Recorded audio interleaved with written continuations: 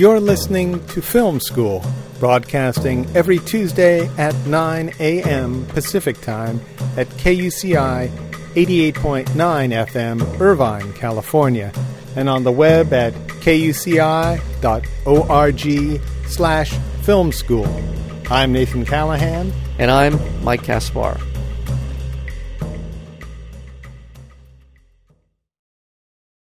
Without ever holding public office, Ralph Nader built a legislative record that is the rival of any contemporary president. Many things we take for granted, including seatbelts, airbags, product labeling, and no nukes, are largely due to the efforts of Nader and his citizen groups. Yet today, when most people hear the name Ralph Nader, they think of the man who gave the country George W. Bush. In their new film, An Unreasonable Man, filmmakers Henriette Mantel and Steve Skrovan traced the life and career of Nader. Skrovan worked as a stand-up comedian and TV comedy writer for 25 years. Most notably, he has written for Seinfeld, and for the past 9 years, Everybody Loves Raymond, where he was an executive producer. Steve Skrovan, welcome to Film School. Thank you. It's nice to be here. Well, thanks for coming on. How are you today? It's been great. We had an opening in New York, and we're opening in Los Angeles this week. It's been quite a ride. I hear that Ralph Nader is going to be there on Friday night at the Nuart in L.A. Is that right? He'll be there Friday and Saturday. Oh, he's coming Saturday. Yeah, for the 9th and 10th for the evening performances at the Nuart in Santa Monica. That's 4:30 and 7:30, I think, on the. I know it's 7:15 okay. is one, and 4:30 could be the other one. I'm not quite sure of the time. Yeah, I never trust the L.A. Times, I tell you. So, how did you come into this? What's the genesis of this project? Well, the genesis for me was I was looking for an idea for a sitcom. I'm a TV writer, and I had a development deal. And my friend Henriette Mantel, we were comedians in New York in the 80s. She used to tell me stories about working for Ralph. She worked for him as a office manager in the late 70s, early 80s. And even back then, before I was a writer, I said to her, that would be a good setting for a show, a public interest office, where anybody could walk in, a lot of quirky characters. 15 years later, I'm on Everybody Loves Raymond, and I get a development deal. And I'm looking for an idea, and I run into Henriette. And we start talking about her Ralph experience again. And I start taking notes about all the quirky characters and the situations, and even got to the point where I wrote an outline for a pilot. But then as I started doing more actual research on Ralph Nader himself, I was kind of struck by how much he had accomplished and intrigued by the fact that a lot of his friends were mad at him. And I thought that's kind of an interesting conflict to explore. And I looked around. There was no definitive documentary.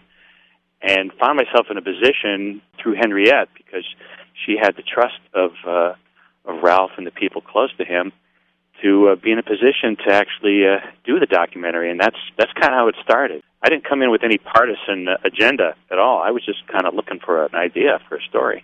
Well, I've got to say, it's a very fine documentary, and I've seen my fair share of them, and I really like the way it's balanced. I mean, it is balanced toward Nader, but there's no holding back on who you're interviewing and what they're saying. Did Mr. Nader go along with that concept? Well, you know what? He had very little to do with it. Oh. He didn't really know what we were doing. He just agreed to be interviewed. And he, after seeing it, I mean, actually the only thing he kind of said to us during the process was, make sure you talk to people who oppose me. Okay.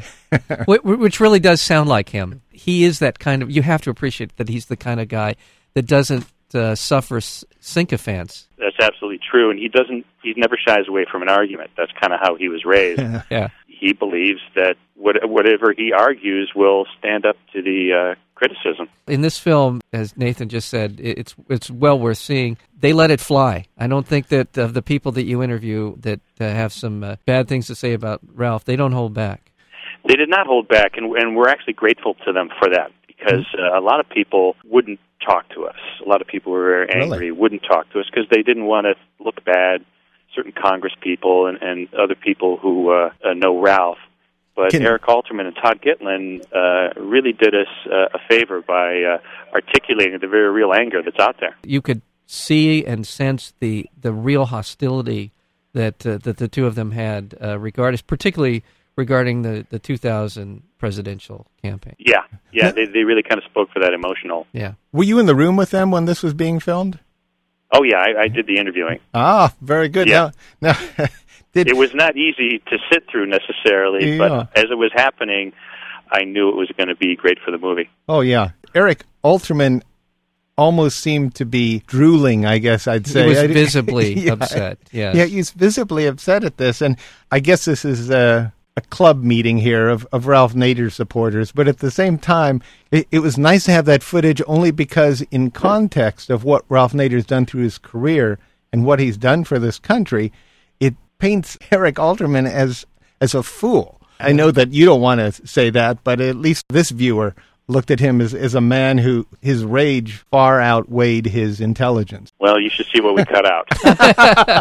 Well, I guess the articulation on the part of Todd Gitlin and Eric Alderman speaks really to the state of the electoral process in this country, where someone who is obviously a public servant, who has spent his life in public service, is reviled for bringing to the forefront issues that are of everyday importance to every American, and yet the people who are the 8x10 glossy candidates are the ones that we exalt. You mentioned people that you that didn't want to appear in the film, but you were trying to get in. Is there anyone you can mention? Well, yeah, I'll mention one, Michael Moore. Oh, really? Yeah.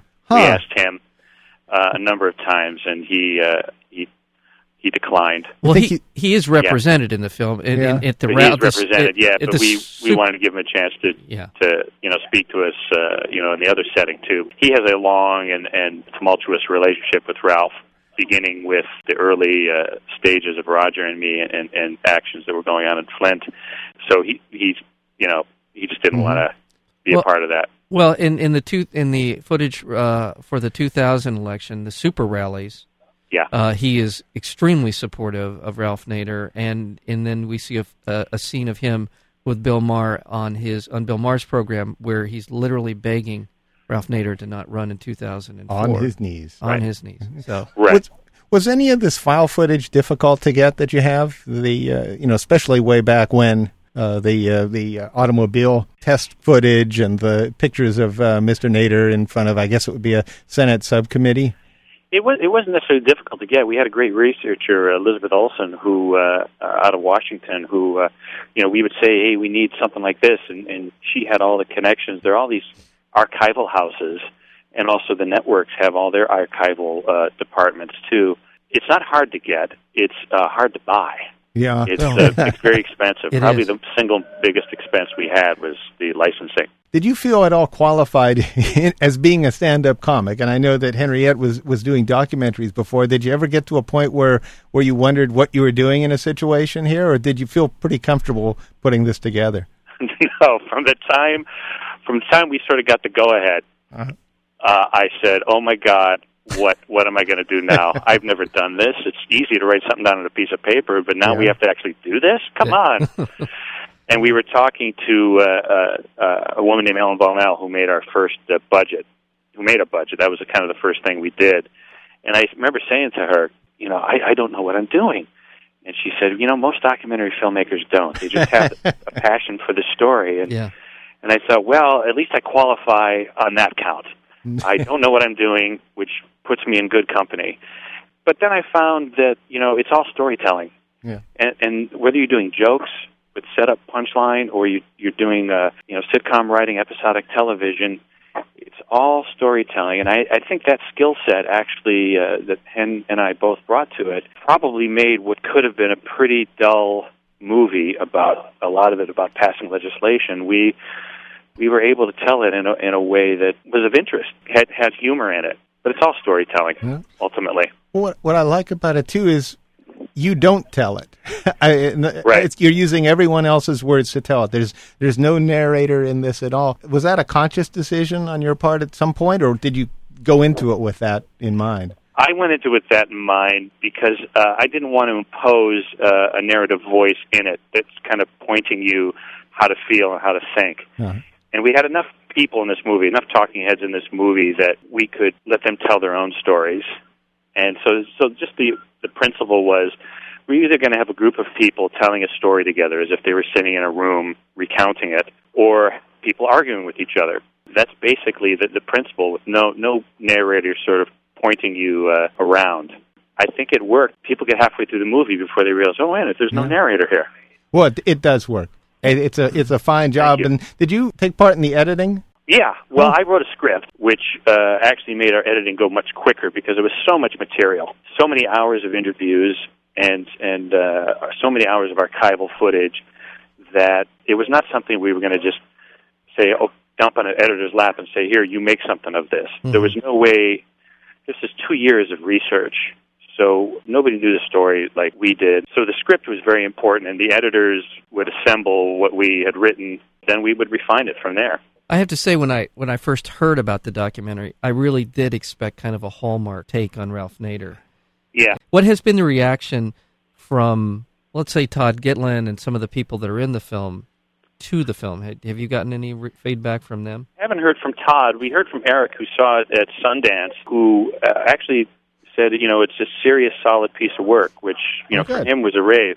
He didn't like the way he was used. He thought he was used in snippets, I think what he said, and then barraged by a bunch of Nader people. But I think if you really look at the movie, it's a real back and forth, and sometimes his point of view does get the last word. Nobody has told me, what you need in this movie? More Eric.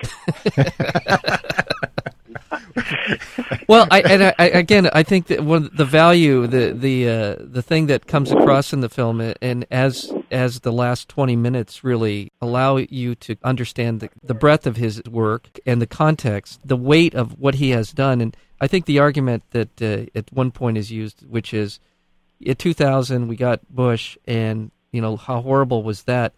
But then, as Ralph says, what were the Democrats doing, and what have they done since? And really, how is that their behavior has in any way disproven the value of his candidacy? And you have to come away with it. I do, which is that that he was right, and we have been subject to a supine Democratic opposition, and not much else. Yeah, people come away with a lot of different feelings about it, and as filmmakers, we wanted to sort of present evidence. Actually, in a very Nader-like fashion, because when he was doing all these reports in the late 60s, early 70s, it was just about getting facts out there, and getting things out in the open.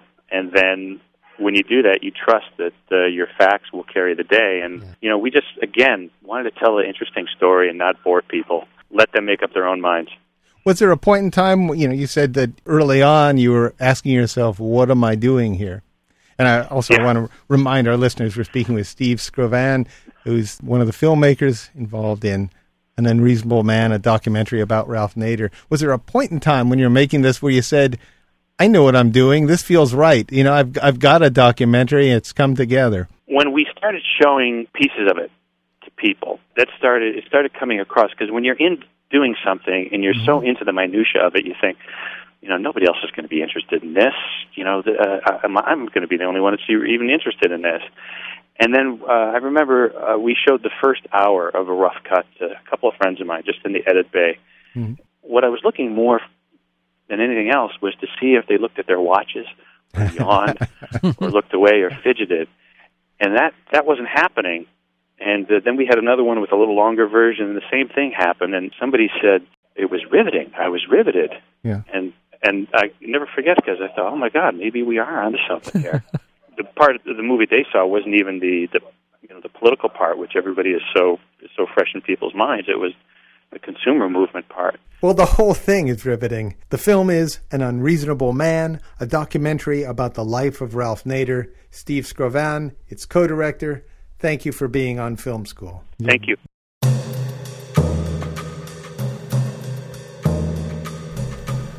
To learn more about Film School, listen to more interviews, or subscribe to our podcast, visit our website at kuci.org/filmschool.